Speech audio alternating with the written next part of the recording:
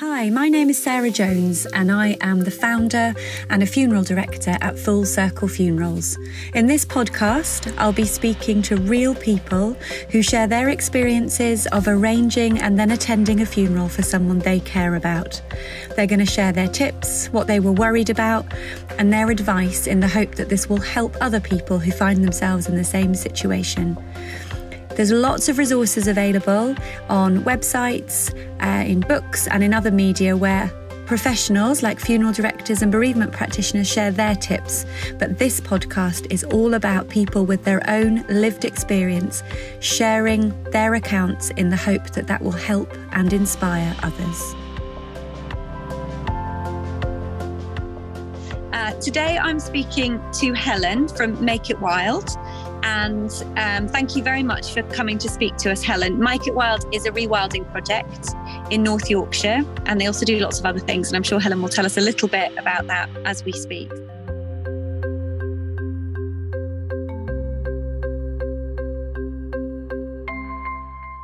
So thank you for taking the time to come and speak to us and share your experience. And it would be really helpful, if it's okay with you, if you could start by telling us who the funeral was for and maybe a little bit about the events that sort of led up to you needing to make the arrangements. Okay, well, thanks very much for having me, Sarah. And I hope some of what I say can be useful to people. So the funeral, really the only funeral that I've been involved with actually was last summer. And so that was about 6 or 7 months ago. And it was my mother-in-law who had sort of end-stage dementia, really, for the preceding few months. And it was all a bit complicated because she had been in hospital and then wasn't well enough to go home, and so was in a nursing home near her home. But that was not near either of her children, so my husband or his sister. So they arranged for her to be transferred to a nursing home near Chris's sister, which happened to be in Wales. She lives just over the border of Wales. Really, it's a suburb of Chester, but it's in Wales. And that added an extra level of complexity because she wanted to be buried with her late husband in the church graveyard of the village that she lived in, but now she had died in Wales, so that just added an extra level of complexity, really. But that's the kind of lead up to it, really, and the added level of complication. Can you remember at the time whether there was anything that was particularly on your mind? So as you started to make the arrangements, do you remember what your priorities were and what you were focused on? Yeah, I mean, we as you've said, we're into rewilding, so we're very eco-minded family, very conscious of the environment, about nature and not harming the planet in any way. So we would have hoped, I think, if kind of the world was our oyster and we could have whatever funeral we wanted, I think we would have wanted to make it really as eco-friendly as we could have, and as minimizing any potential harm to the planet. And actually, the other thing is that Sylvia, my mother-in-law, was a very straightforward kind of a woman, not given to sort of airs and graces, really. And she was hugely popular and loved, and although it was a sort of pandemic funeral, there were loads and loads of people came, and lots of people watched the live stream, and that was all very lovely. But I think some of what we ended up having wouldn't have really suited her, which I can explain a bit more about. So I think some kind of simplicity and and a kind of warmness would have been nice, and the whole eco-friendly thing. They were probably the two overriding things we would have wanted. Yeah. Okay, and so I feel like maybe it would be helpful if you're happy to tell us, I guess, a little bit about the process and how that panned out, and maybe what worked well for you and what didn't work so. Yeah. in her latter few days, we called at her house on the way to sort of be with her in her last sort of few days, really. So and the parish newsletter had come through the door, so we thought, oh, well, we'll look in there, we'll get the vicar's phone number, we'll see if there is a funeral director and so on. So we were sort of prepared. But I think my sort of tip to people would be, if you can possibly at that terrible time, or potentially terrible time, just think what is important and do a bit of research and try and find a funeral director that's going to suit what you really want when you're thinking about it in a calm, and you've have all your emotional resources intact, or a bit more than you do in the aftermath, if you see what I mean. So I think we could potentially have phoned around a few more funeral directors and found someone that was a bit more like, had some of the features that were important to us. I mean, the guy we ended up with was very local, knew the vicar, all that side of things was very good. But it was extremely traditional, and he didn't understand at all our wishes, our two wishes really, for it to be as eco-friendly as possible and as least harmful to the planet. And he didn't really get the thing about the simplicity and kind of homeliness, I think, would have suited her very well. If you can have a homely funeral, I mean, I don't know if you can. Yeah, I think that's a lovely word. And I guess if that's the word that springs to mind when you think about your mother-in-law, I think that's a really, really helpful thing to share, because it is definitely possible for people to consider the tone and the feeling that they want for people, and it might not be something that everybody realizes.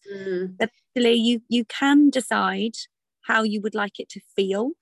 And homely sounds really, really. I mean, I think the tone is a very good way of putting it, actually, because it's, I mean, I suppose the bit in the church what was as we wished it, because we'd sort of designed, who spoke, and obviously they'd written their own words. Chris spoke and his sister spoke, and the sort of first grandson, and that was all lovely, and that did have a very homely feel, and there were funny little anecdotes about her and all that kind of thing. But it was the bits of the well, I've told you this, but we specifically said to him, we don't want your top hat and all this Victorian stuff, that really isn't her style at all, what wasn't her style and isn't our style. But so we said, please don't. And so they said, oh yes, we'll make a note of that. And there he turned up with all his top hat and everything, and I was at the end of the drive and met him before the rest of the family, and I said, oh gosh, remember, we didn't really want the top hat and everything. And he looked aghast, and I said, well, remember, we had the phone call at which we said we didn't want all that. So he said, oh, I'll put it down then, a bit kind of affronted. So that was all a bit awkward. But as there was a very good thing, which was the audio-visual thing, and he set all that up with another, third party, and that was really lovely. So it was in the aftermath of the pandemic, but there were lots of people that couldn't travel, and they were able to watch on the live stream and watch afterwards on YouTube. So that was really nice. But it was, I think the tone is a very good word for it. The tone just was a bit off, really, on the bits. The bits that we had control of was good, but some of the other bits were a bit off what we would have wanted. You've mentioned wanting the funeral to consider the planet, and that you had some clear views about that. Did you have anything particular in mind that you'd be happy to share? What were you thinking about in terms of the funeral? We wanted a coffin or a vessel that her body would be in, to be as have least impact and be, I suppose, I mean, biodegradable, really. I mean, I don't I don't think it's disrespectful to say that, really. So we ended up with a wicker coffin, but I don't think he had a very large menu of available coffins. Whereas I think if we'd come to you, for example, we might have found, a cardboard one or a different kind of, material. So, but that was okay. And I think, the fact that we said we don't want wood and metal and all that, I think he that was a sign to him that we were going to, that was quite unusual for him, I think. So yeah, that was one of the things. I mean, there's a lot of sort of almost verging on taboo things, really, like embalming the body. I mean, we didn't know that we were kind of railroaded into that, and I don't really. I'm the daughter-in-law, so it really wasn't my place, and that her two bereaved children, just said, oh yes, we'd better do that. But I think had we had more time and more headspace, we might have said, well, I don't really think that's right. It doesn't seem very natural. We're now putting a load of chemicals into the ground. But I mean, this is the sort of thing that I think on the run up, even when they're not even apparently close to needing a funeral, might be the time to talk about some of those things. I know that, we really should talk about our funerals more. And although she wasn't in a fit state to discuss that kind of thing, her children could have been. And perhaps if we did researched a bit more about the necessity or not of embalming the body, then, we might have felt better to stand our ground and say, well, no, we don't want that. So it's things like that, really. Some of the things that I think researching is actually my main tip, really, because you don't know what you don't know until you suddenly get faced with this question. Oh, of course you're going to have your mum embalmed. We weren't even expecting that to be a question, or we didn't know that was a thing to do. And the other thing is, as you know, I ended up with the job of choosing her outfit to be buried in, which was a lovely thing. And because I don't know, while she was alive, I would be the one who would make comment on, clothes or handbags or whatever. So that was really, really lovely thing. But I hadn't known that we were going to be asked what she should wear. We just didn't really know much about it, I suppose. This is the first of that generation that we've had to organise a funeral for. So yeah, so I think forewarned is forearmed, actually, in a lot of these things. And I think it's a very unique situation, isn't it, where quite quickly you're being asked a lot of questions that you probably haven't really had to think about before. And you might have discussed some of them, but not many of them. And you're having to make decisions quickly and include other people's views, and do it at a time when often you're tired, because maybe, there's been a build up to the time where you need to make the arrangements. And of course, there's a myriad of emotions going on. So, but I think your suggestion about maybe if you can take the time to do a little bit of research is a really good one. And actually maybe just about the things that feel important, because there are a lot of things to consider, and to make it a little bit more practical and feel a bit more achievable, maybe it's about choosing one or two things that actually really feel like they're meaningful or important. And I wonder if it might also be for people listening, if they're in that situation, it might be worth thinking about delegating that to somebody. There'll be a lot of people who want to show their support, and actually maybe asking them to take on a task and think, actually, would you mind just having a look for me? What is the most environmentally friendly coffin? Or what are the rules about this? And actually maybe asking or letting people help, which is so hard to do, isn't it, in the throes of everything. And Helen, when you look back now, what did you find most meaningful about the funeral? Oh gosh,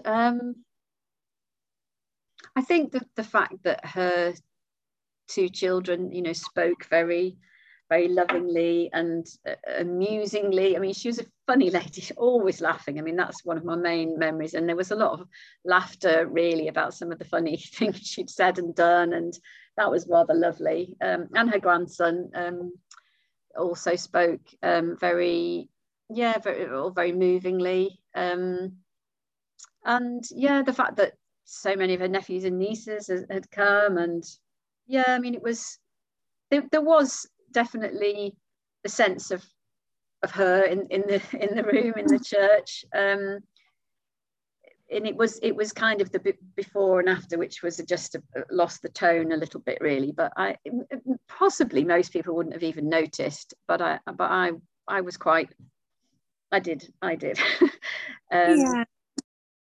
You've alluded to this already, but what advice would you have for people who need to arrange a funeral? If there's someone listening now who's sort of at that point, I think don't be forced into the first.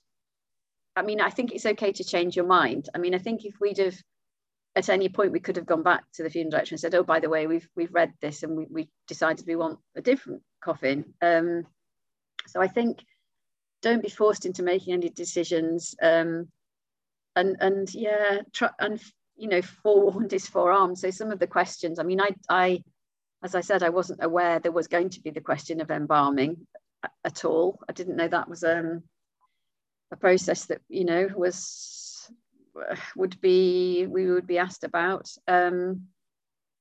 So yeah, I mean, I think, yeah, I think don't be rushed into decisions. You know, you are in charge, and you know, you're paying these people to deliver a service. So yeah, because I think there's a sense of handing over the responsibility, because you're in a bit of a blubbering mess.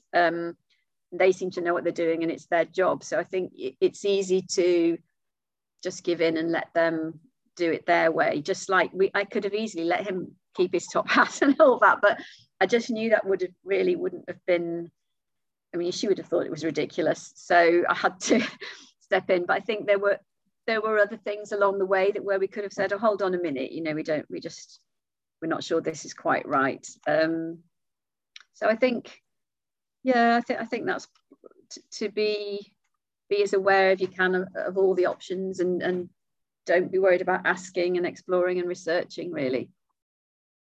Okay, that's great advice. Thank you, Helen. And then one last question. Do you have any advice or thoughts that might help people who are grieving?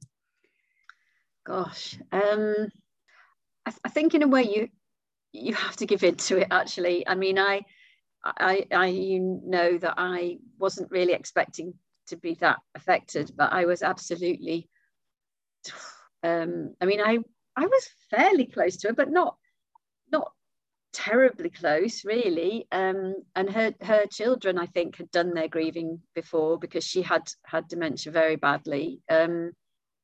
But what was the most sort of profoundly sad for me was to see her in her final couple of days, and I mean, I couldn't get the image of that out of my mind. But so several people told me useful things if that's a problem, which is have a really happy photograph of the person when they were smiling, doing something lovely, and that was really, really helpful. And to sort of counteract those terrible images with really happy ones, and you know, 3 seems to be a powerful number in this context. So have 3 lovely photographs, and that was really, really useful to me.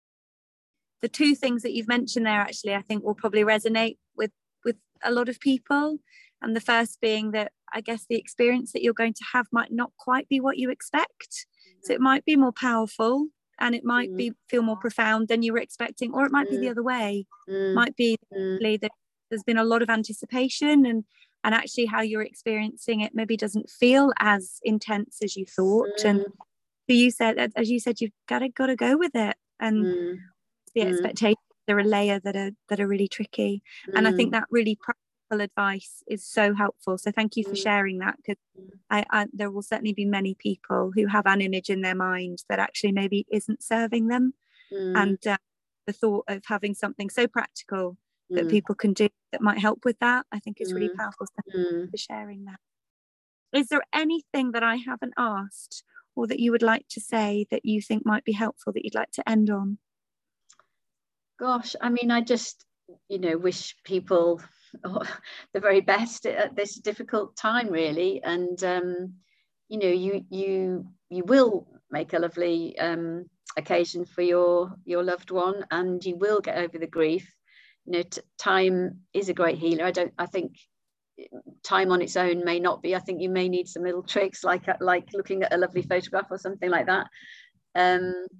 But you do get through it, and you sort of convert the loss into a gratefulness that your lives overlapped. And that was my kind of each time somebody important dies, I that's now my thought that I console myself with, really. So, and before we go, will you tell us just a little bit about the memorial trees that you have in your beautiful ancient woodland? Oh yes, I will. How people might be able to find out more about that if they would like to. Yes. Okay. So we have a lot of ancient woodland that we look after, and we plant a lot of trees too.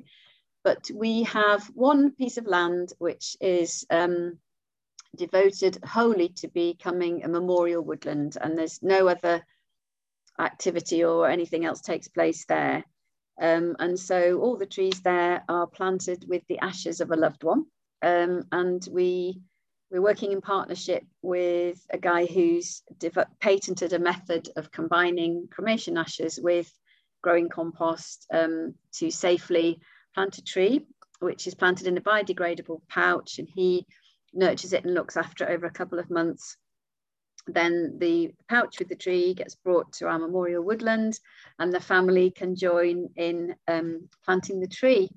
And they can water it and put the bark chippings on it and make it all lovely. It comes with a plaque with the words of their choice, and it's been so we've had some absolutely wonderful days with the family joining to plant the tree, and we've had singing, we've had poetry readings, champagne, dancing, all kinds. And it really seems to help people to, have this process and a kind of a ceremony. And then there is a tree growing, and that's like a new life from a life that was lost. And it really does seem to help people.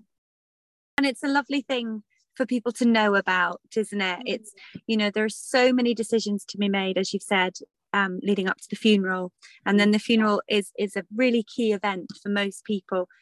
But it's also nice to have that reminder that there is also so much time afterwards, that if people would like to have another small formal or informal ceremony that involves the ashes or not, then there are so many opportunities after the funeral for people to still connect with each other and themselves and the person who's really ongoing basis. Yes, absolutely. And we've just one quick thing is that for several of the people who've had a tree planted, the surviving spouse has reserved the plot next door, next to the tree. And we hadn't anticipated this being a possibility, really. But of course, we do it now, and people love it. So they know this is, my dear lost wife's tree, and I'm going to be under a tree next to her. And that just adds a lovely level too. So we're really pleased to be able to offer this. Yeah. And that's all on our website, makeitwild.co.uk, if I may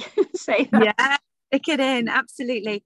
Thank you so much, Helen. That's wonderful. And thank you to everyone who's listened. And as Helen said, please do get in touch with her if you want to know more about memorial trees. And thank you so much for being so candid and open and sharing your story to help. You're very welcome. Well, I hope it helps someone at a difficult time. Thank you. Thank you for listening to this episode of How to Arrange a Funeral, actual tips from real people, with me, Sarah Jones from Full Circle Funerals. If you found this episode helpful, then please do take a look at some of our other episodes. And if you would like any additional help or resources, then hopefully you will find something that helps you on our website, which is www.fullcirclefunerals.co.uk. Please feel free to get in touch if you have any suggestions, any questions, or any thoughts for episodes which may be helpful in the future. Take care.